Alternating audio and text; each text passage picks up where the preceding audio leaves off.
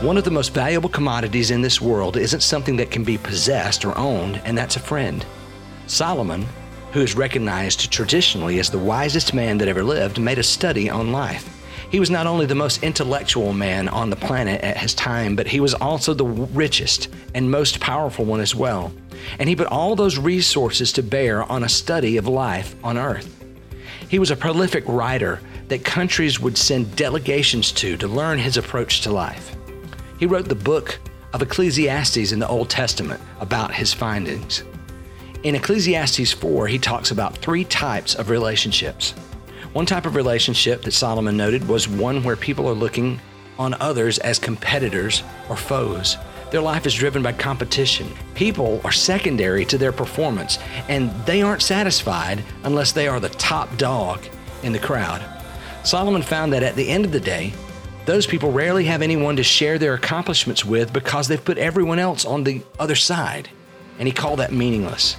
A second type of relationship that Solomon found is that of a fan. These people look for people to affirm everything they do and cheer them on. At the beginning, it's great, but they find out that these acquaintances know only the image, but not the person. Fans give a distorted view of reality because they cheer you on, but they rarely reel you in.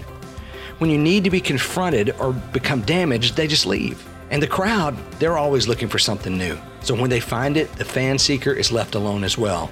Solomon also called that meaningless. The third type is the friend. Solomon describes this person as someone who comes alongside and helps you.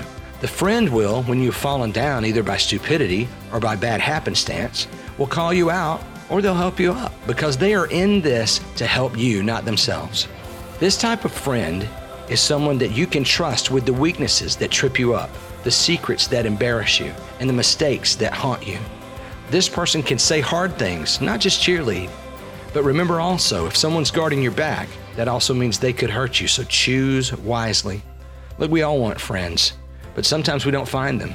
We opt for foes to fight, or fans to impress, or we even become a fan of others ourselves. Solomon also gave us a great foundation for finding friends. Proverbs 25:17 says that a man who has friends must himself be friendly. In other words, be the friend that you want to have. And hopefully, when life is through, maybe you can say that you are the richest person on the planet because you have the true friends you always wanted. And if we all lived that way, we'd have a better world. I'm Jim Campbell, lead pastor of Bay West Church. Until next time.